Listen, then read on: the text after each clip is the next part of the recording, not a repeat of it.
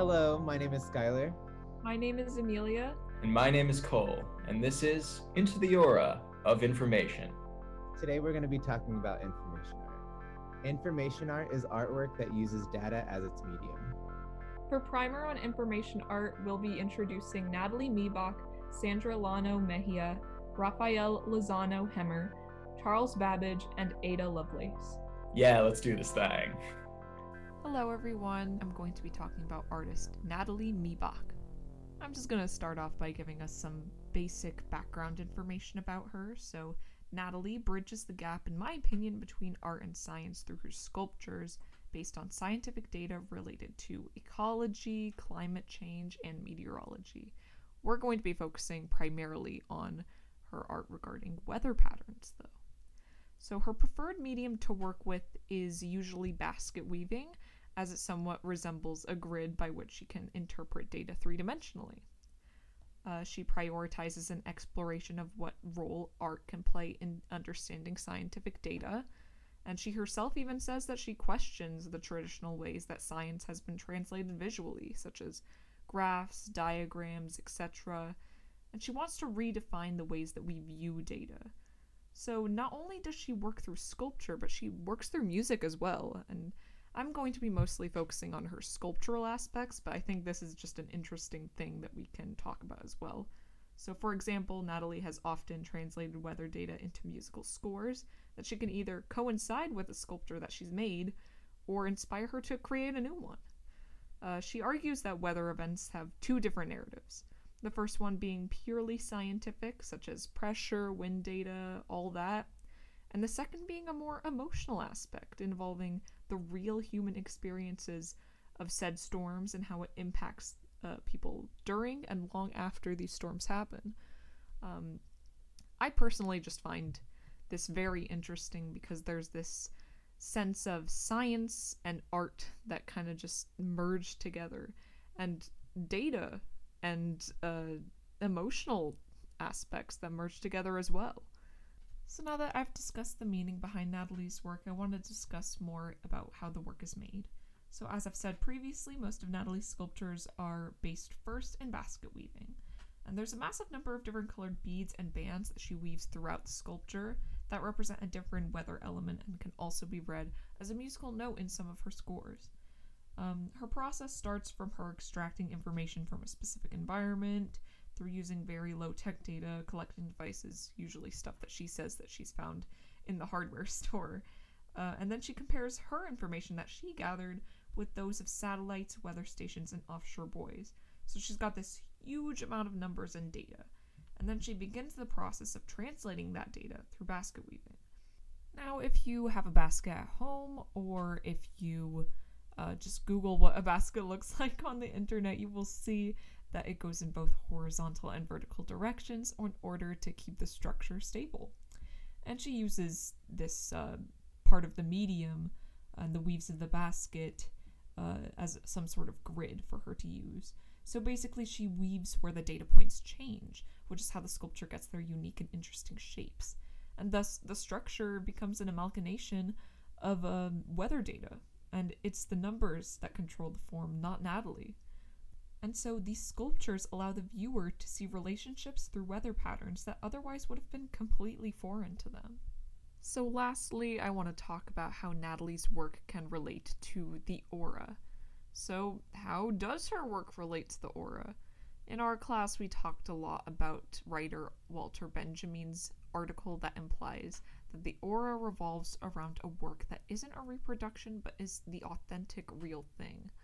And one quote that really stood out to me from him was, "Unique phenomenon of a distance, however close it may be." And Benjamin discusses pieces with aura as if they're supposed to be some sort of celebrity. Its unapproachable and rare nature gives it a close following of people. But in the category of art that we're talking about, information art, it's practically everywhere. It's arguably one of the most approachable versions of art out there. I mean, think about it. Think about how much subway maps you see on a day-to-day basis, topographical art. It's everywhere. And because of that, our group kind of does have a bit of a divide in whether information art has an aura or not. So usually I would argue that it can have an aura, but it's very difficult to define, and it has to be a specific type of work in order to have an aura.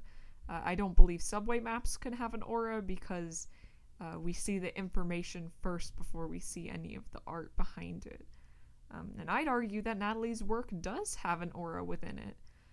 Her work is art first and information second.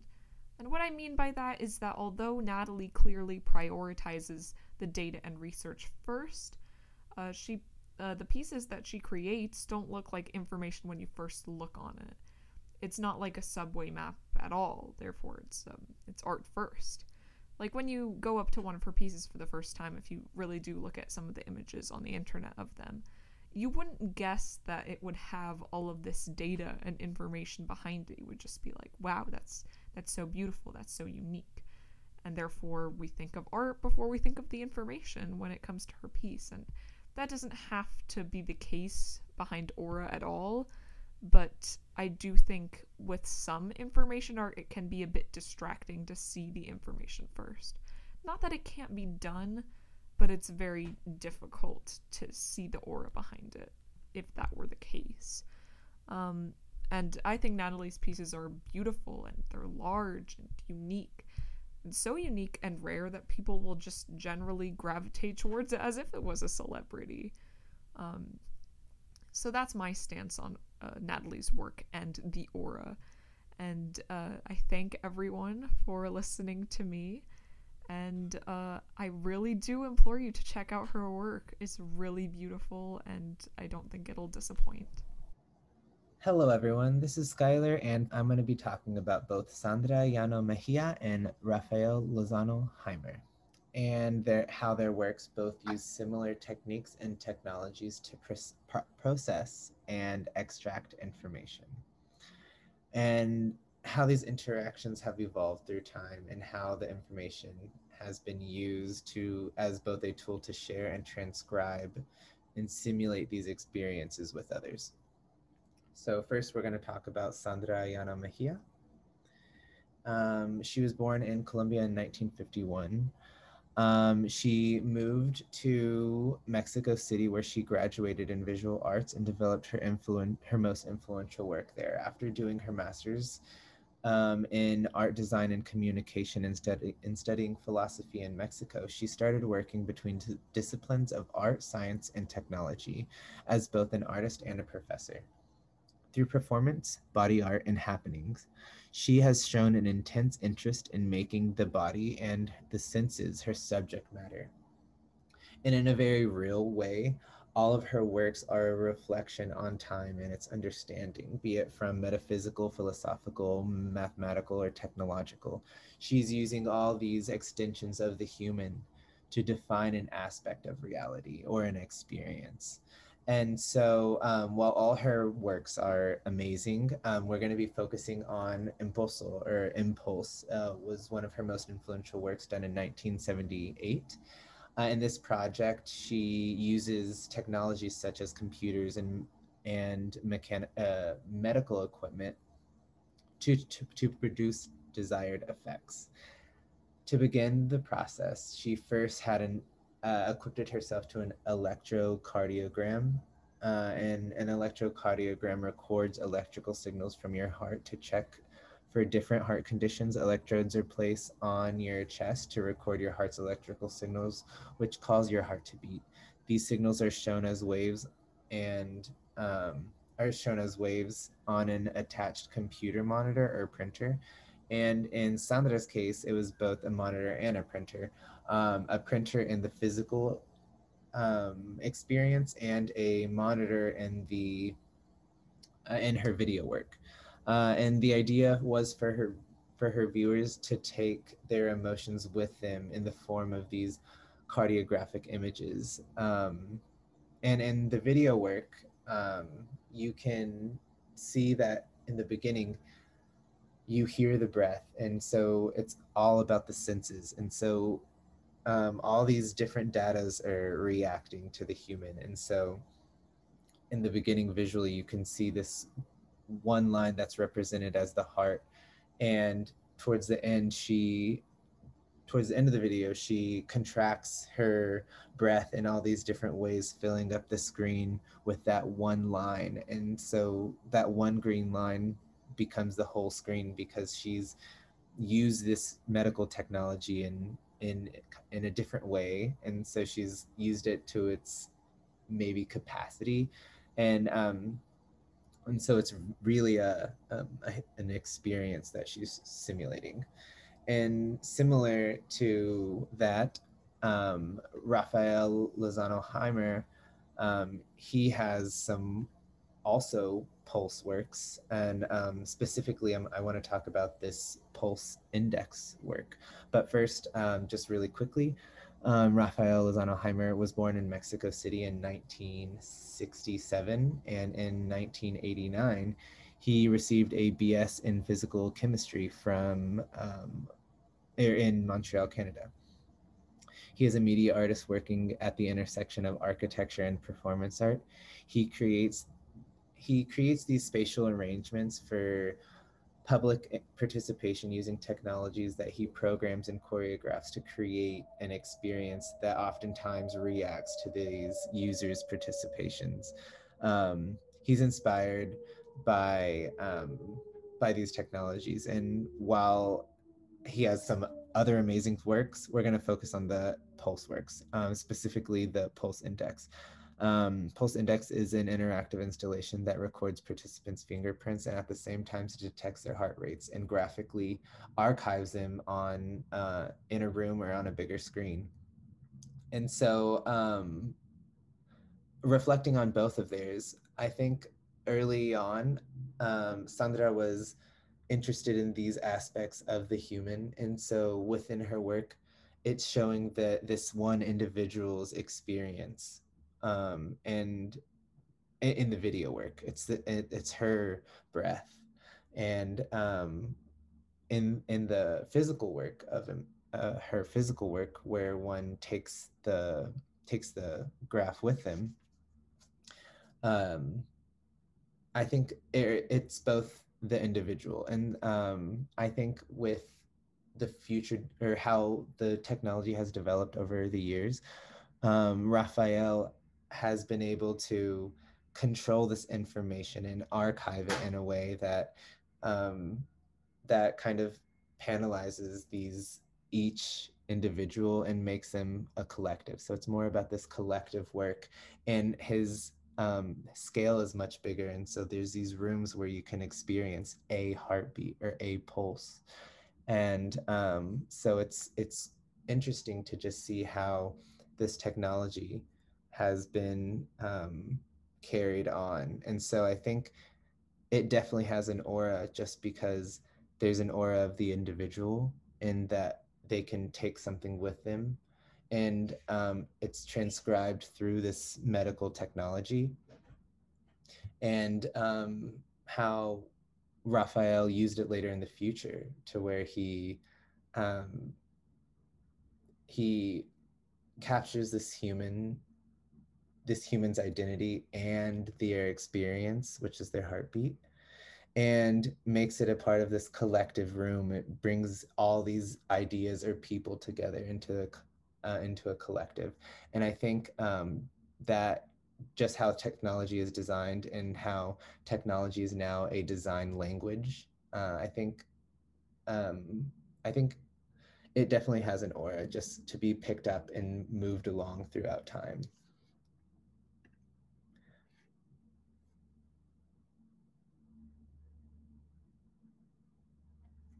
Thank you. That is it for me. I'd like to introduce Charles Babbage. His name is relatively obscure, but he was extremely important to the development of the computer, and thus to the study of information. He was a British inventor and mathematician, born December 26, 1791, and died October 18, 1871, both in London. His legacy is broad and various. In 1812, he helped to found the Analytical Society, the objective of which was to introduce developments from the European continent into English mathematics. In 1816, he was elected a Fellow at the Royal Society of London.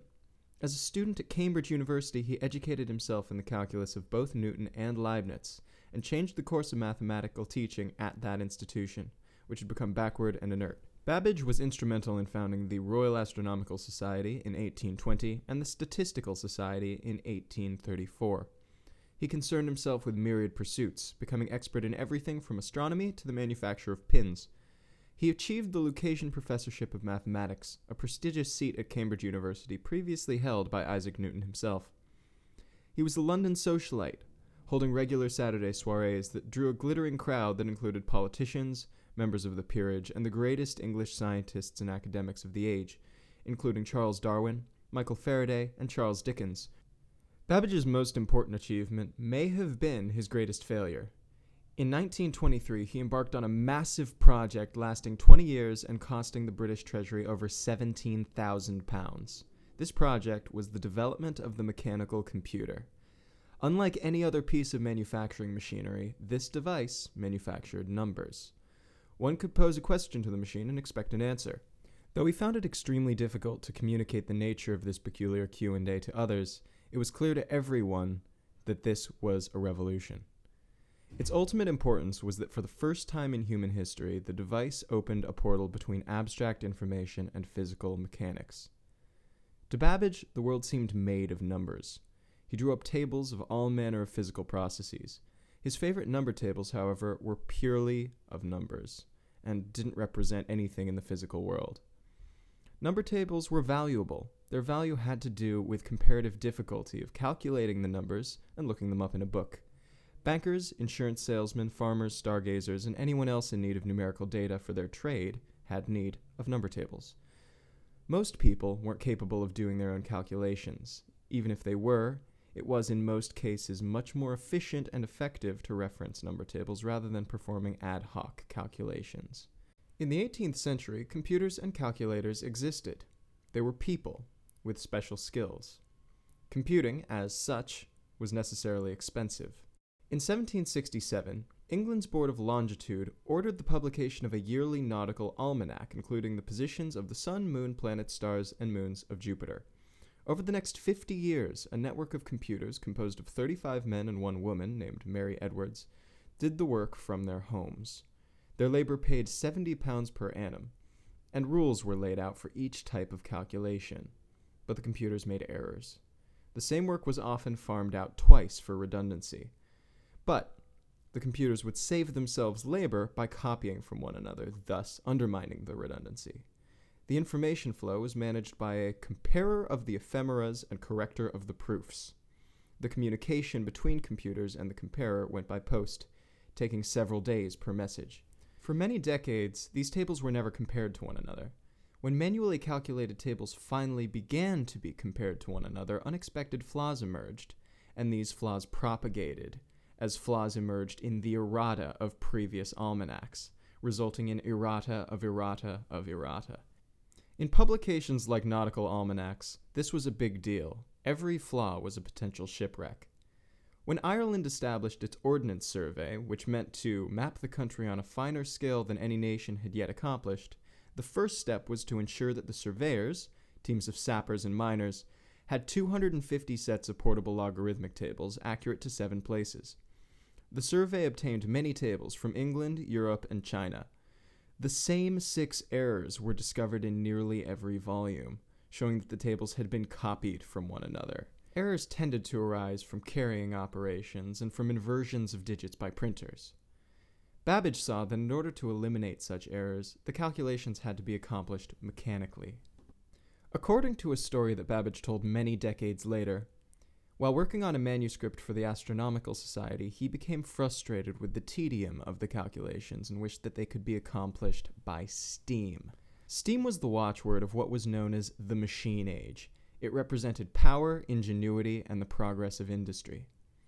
Babbage set out to build a machine that could perform calculations automatically. The stipulation that it be automatic was tricky to quantify. It would have been easier if the words input and output had existed.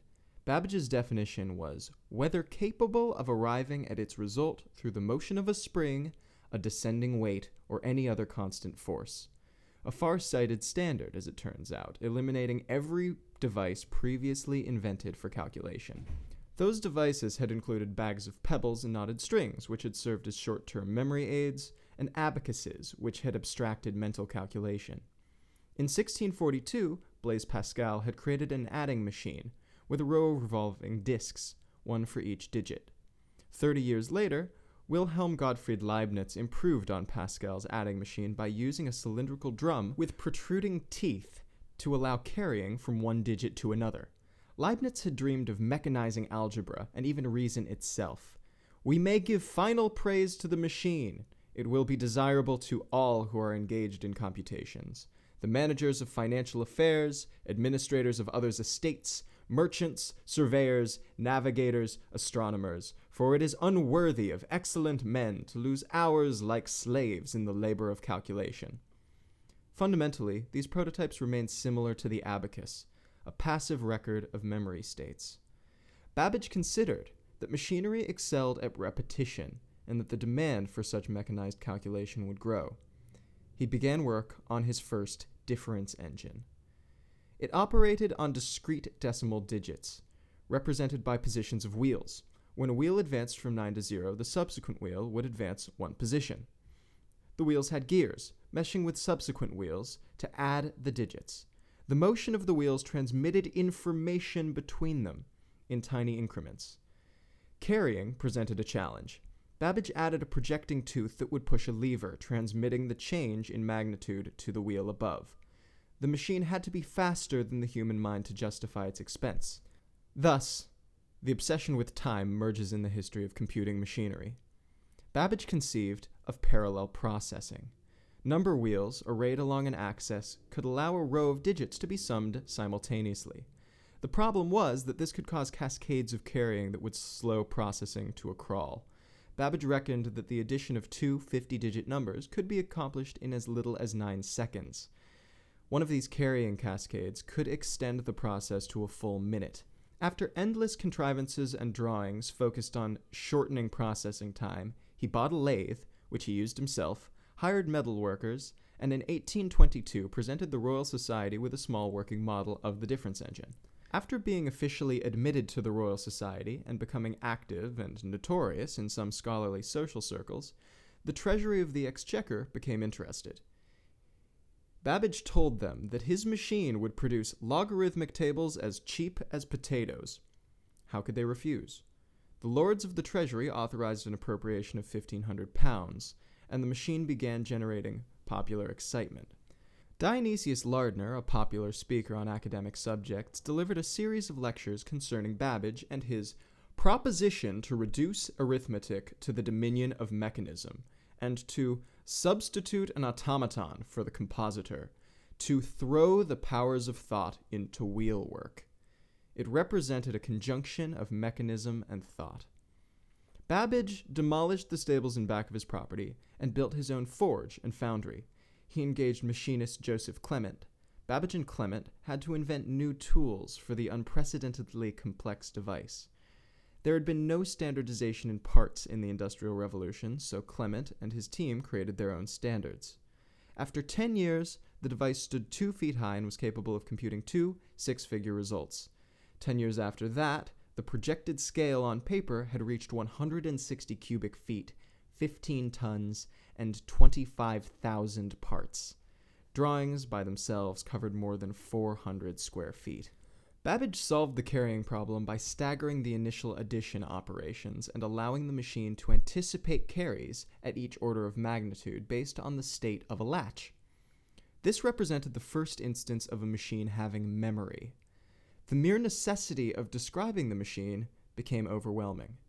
Babbage designed a new tool, a system of signs capable of representing mechanical timing and logic. What developed was a branching logic of mechanical transmission of motion that was encoded through Babbage's system with information. The project ultimately failed because of a break between Babbage and Clement, who had demanded increasing amounts of money to continue the work, which led the government to suspect profiteering. Clement had also begun to fight for control of the specialized tools the men had designed. Meanwhile, the government had begun to lose faith in Babbage himself and had lost sight of the point of the machine. Prime Minister Robert Peel terminated the project. Babbage's dream did not end with the difference engine, however. His concept had expanded in new directions, and by then, he had met Ada Byron. Ada was a prodigy, raised in isolation by her mother, who encouraged Ada's interest in the sciences in order to steer her away from the pursuits of her father, the poet Lord Byron. She was creative, blindingly intelligent, and profoundly lonely. When she was 17, Lady Byron took her to see the Thinking Machine, the completed portion of the difference engine, held at Babbage's salon.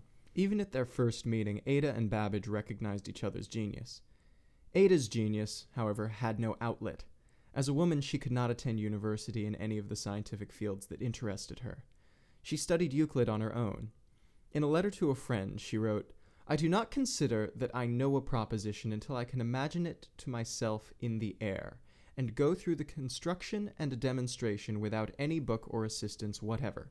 Ada Byron became Ada Lovelace when she married, and her husband was elevated to the peerage as Lord of Lovelace.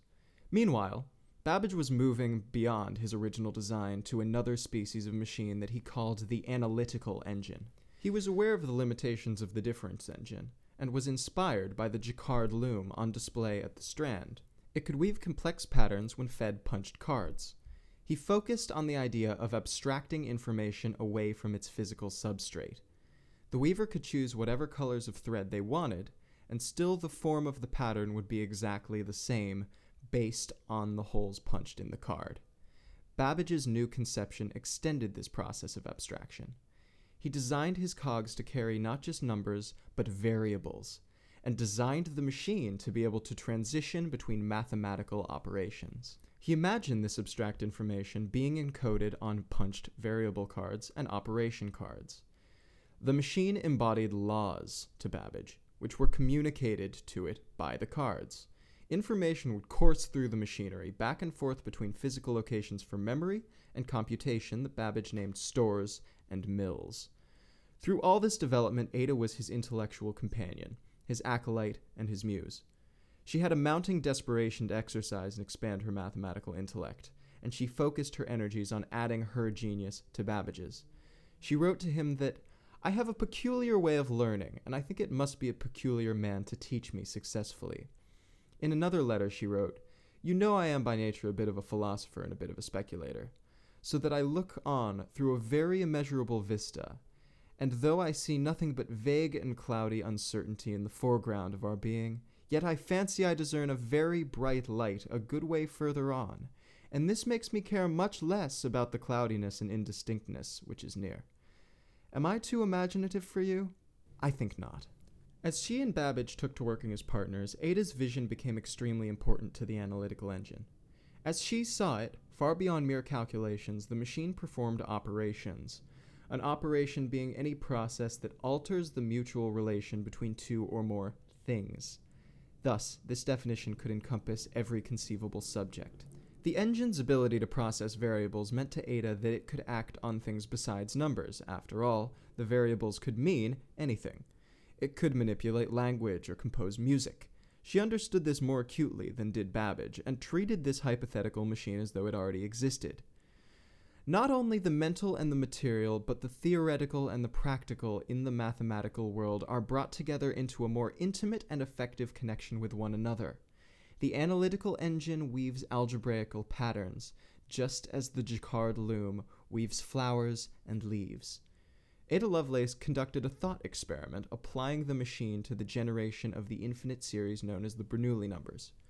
No direct formula exists to generate them, but they can be worked out methodically by expanding the equations further and further, referring to coefficients from previous calculations each time.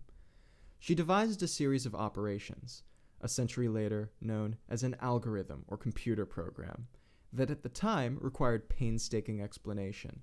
Her algorithm was recursive, the result of each operation becoming fodder for the next. In this way, Ada Lovelace became the world's first computer programmer. The core of the idea was the variable, represented within the machine by columns of number wheels and by punched cards. They were a kind of receptacle capable of storing a number to many digits. Variables were the machine's units of information. numbers traveled from variable cards to variables, to the mill for operations, to the store. While Babbage's professions and interests were vastly multifarious, it is clear that his life subject was information, sought in mathematics, the postal service, tree rings, and machinist workshops. Though his analytical engine was largely forgotten, it has been rediscovered and successfully constructed. The machine stands as the first attempt to enmesh the abstraction of information with the physical realm of wheels and cogs. Thank you for listening. I want to talk about this process of sort of abstracting information away from its base and then committing it to mechanical processing, because that seems amazing to me. I mean, obviously these days we're like caked in computers. Like I've got one on my wrist, one right here. I'm talking to you on one. I've probably got like 4 or 5 others in this room. They have a tendency a little bit to seem like magic. But we're just like, ooh, electricity, microprocessing. Yeah, that just kind of makes it happen.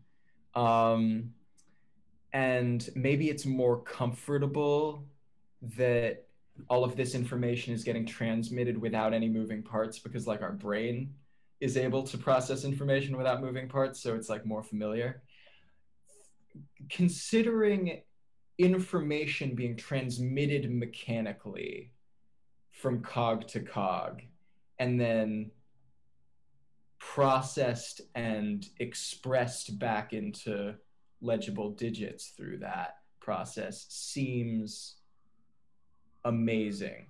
I think it really is kind of amazing, and I think in all these works, or one thing that all of our three segments share is how these designers were translating this data and trying to show something through this data, and so for instance, Amelia, your artist was using or was looking at weather patterns and creating like something out of these patterns, and so she's like extracting all this information, and so I it's really curious to how I wonder if she's how she views these patterns, and if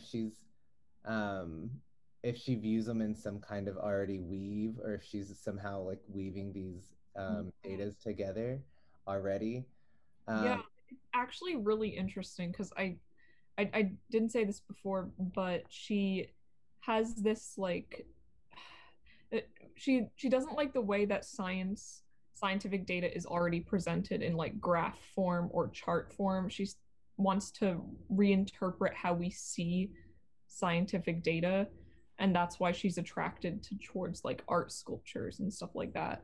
And I don't think she really sees the sculpture before she makes it, like you say, because it is like entirely based on data, and that's how the forms become so like interesting. Like I think that just you saying that, and so it's so weird because her going from the information and looking at these graphs, and the graphs are kind of linear, x and y, and how she creates these weaves that are an x and y, but they start to wrap in on each other and fall into each other, and kind of like how these weather patterns do, how the hot air mixes with the cold air, and you can see that these forces are entangling in her sculptures. There's a spontaneity there. Yeah. Or maybe a lack of control. Yeah, like there's what is that word? Entropy. There's an entropy. Yeah. In within her work and within the weather patterns, and I think that like it's so crazy that there's oh great, you're bringing chaos theory into this. Which relates to information theory. It does, and so like there's how she's really capturing the essence of the data that she's making, or that she's observing, and she's creating kind of this like truthful maybe sculpture of this data, or personification of this data. Yeah, I mean, if you look at the sculptures, like pictures of them, they're pretty chaotic. Like they don't look neat. They emerge basically. And Weather's chaotic. Heat is yeah, chaotic. Heat causes weather. yeah. And it is a summation of what weather would look like because we can't see patterns of weather with our eyes. We could see it when it's raining and like when When clouds form in certain ways and you can watch them yeah, but we making don't shapes. see the science behind it with our eyes, and she's Yeah, basically we can't see the forces. and Mhm. the it's like positive and negative versions of weather. I think one of her artist statements was she wanted to show how like um there's the scientific part, and then there's the emotional aspect of like some people like go through some of these storms and they don't make it out of it. Like sometimes their houses are ruined and it destroys it. So she wants to show like beauty in it and the beauty of weather and science, but there's also like the emotional aspect that she tries to get through it, and that's why some of her pieces are like colored, you know? Some of them have Sure. a warmer color scheme, some of them have a cooler color scheme, and we can make associations based on that. I mean, well, there is the issue of kind of levels of abstraction. And it occurred to me just as Skylar was kind of broaching that topic in relation to weather, that we now have a whole sort of we have pictographic abstracts for each kind of archetypic or archetypal state of weather, where you can glance at your phone and there's a little cloud guy and you're like, shit. And so, or it's sunny and it's like getting on my bike today, and there there's a lot going on there. There's a lot of I guess learned information of what it means for it to be sunny or cloudy or partly cloudy, what this pictogram means in relation to that, how likely it is to be true, and then there's the automatic response that you have when you see that. Um, And it refers back to like your own topic in a way with your like technology and how quick everybody's supposed to get things, and we don't even know the history behind all of that. well, yeah, And also just there's a lot of history. It's hard to keep track of. yeah. And just to think about like all this information and how I think it's just so interesting how all these information artists are viewing this information or like digesting. And so you were talking about how Ada at one point like kind of spends her maybe off time just piecing apart or building this contraption in her head and disassembling it, and until she understands its inner workings then she can actually like use it or create it. But I think it's really interesting that all of our um study or people we're looking at are view information like this as like as like parts in a system. And so Amelia's weather artist, Sandra and Raphael, they're both looking at the human experience as this line that depicts a feeling or depicts a time. I Or like how you described that with like the human experience thing. I think that relates so much to your pieces actually. It's kind of an emotive snapshot, both that and the the weather, god damn it, yeah, the meteorological sculpture.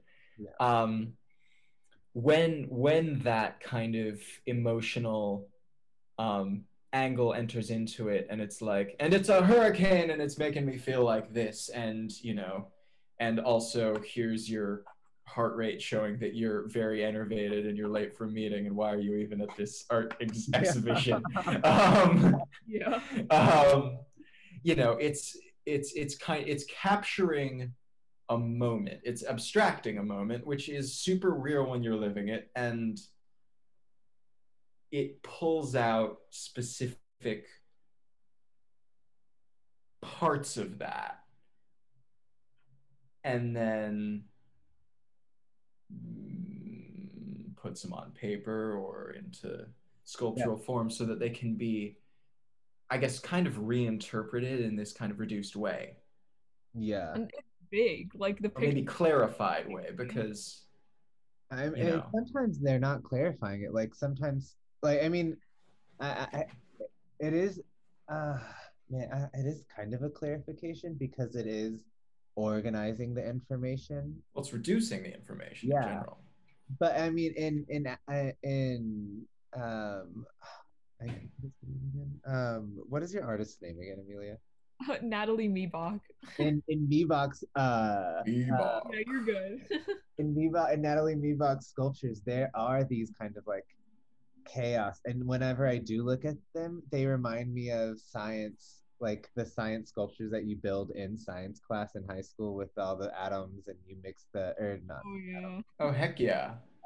And so like there is like that kind of sense that you get from it, but also there's a sense that you get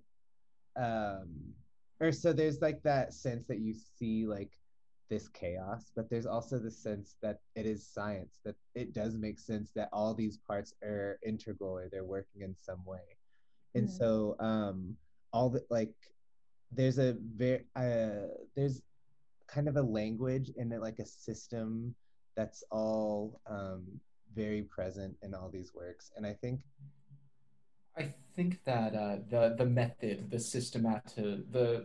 systematization, is maybe key to information art. Is that a system has to create it, and that makes it kind of parsable in a coherent way by the viewer. Yeah, that it's Um, fundamentally consistent in practically every piece of information art that I've at least seen. yeah, and I think yes. that's why I would argue that aura is so present within this realm of art Yeah, I was because gonna say it's a good time to pull it around to that. and Ooh, so aura is it is present in all of these because this information descends from something, and so it is part of a bigger system already. And so um I think it's also really rich whenever research or projects start from information or start from Yeah, or have a base. And so all these works work from a base already or work from an idea. And like our artists, they're pulling ideas from reality and pulling ideas and pulling from ideas from reality and abstracting them into either a machine or a device or an experience or sculpture. um, sure. I might So you say would that say like that then the information expressed by the piece to move. I think maybe the having the difference engine confuses the conversation a little bit, but um, I mean, the in difference work engine is like still in system. work like Mibach or Mejia's or Hemmer's work, Yeah, um, that data being expressed to you, the viewer, is sort of the aura. Is that kind of yeah, what you're driving at? yeah. And I think yeah, because there's something that's living before it and after it. And so and why this artwork is so, maybe the word is like obtainable or understandable, is because it's it starts transcendent. off, yeah, it starts off Hmm. from this base point that has been studied with and that is understandable to the human already. We can understand weather patterns because some of us were raised watching the news. We can understand um, we can understand heart rates because some of us have seen ER or been to the ER. Yeah. um, and so like Or you happen to wear one of these lovely little heart rate monitors all the time, as I have hanging from my handlebar. Or you watch Grey's Anatomy. I don't know. Ooh, yeah. and so With that sweet, sweet Dr. Gray. oh Yeah. my god, Dr. Sexy. Ooh, ooh. Oh Yeah, god. I argue that you're right, Skylar. I actually do think that all three of our pieces that we've discussed do contain some level of aura because of that. Yeah. Yeah, I said in my presentation that like it can be hard for some like information art to be seen or like to have an aura simply because some things that can be considered information art are things that we see on a day-to-day basis that we don't pay attention to. Maybe But the dryness has a tendency to Yeah. strip it of its. yeah, that's what I'm getting at. But Mm. I think with all three of our pieces that doesn't occur. Mhm. Sure. Yeah. I mean, there's the difference engine, the analytical engine, were not artworks in themselves. But they're integral, they're parts, and they all have integral parts that affect the bigger system. And I would say that there is that kind of oral, or I don't know, orational effect, something like that. If only from the point of view that, according to information theory, of which I understand relatively little because it's complicated, information is energetic and is quantifiable. And that is like that energetic quality is why it can be transmitted. That's also why perpetual motion machines are impossible, because you need information to run them, and information costs energy.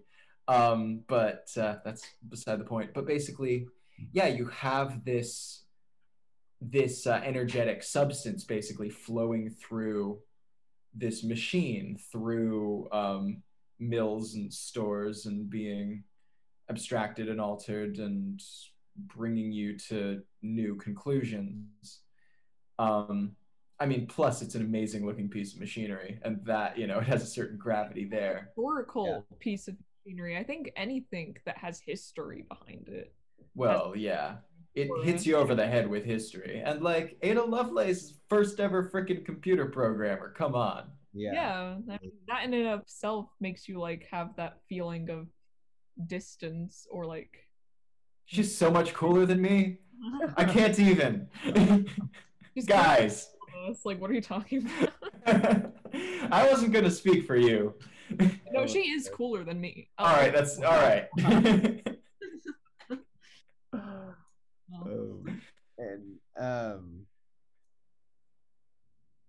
But sorry to bring the room down. Now that none of us feel cool. Damn it. We're all losers now. This has been Into the Aura of Information. I'm Cole. I'm Amelia. And I'm Skylar. And I'm Skylar! Goodbye! Bye.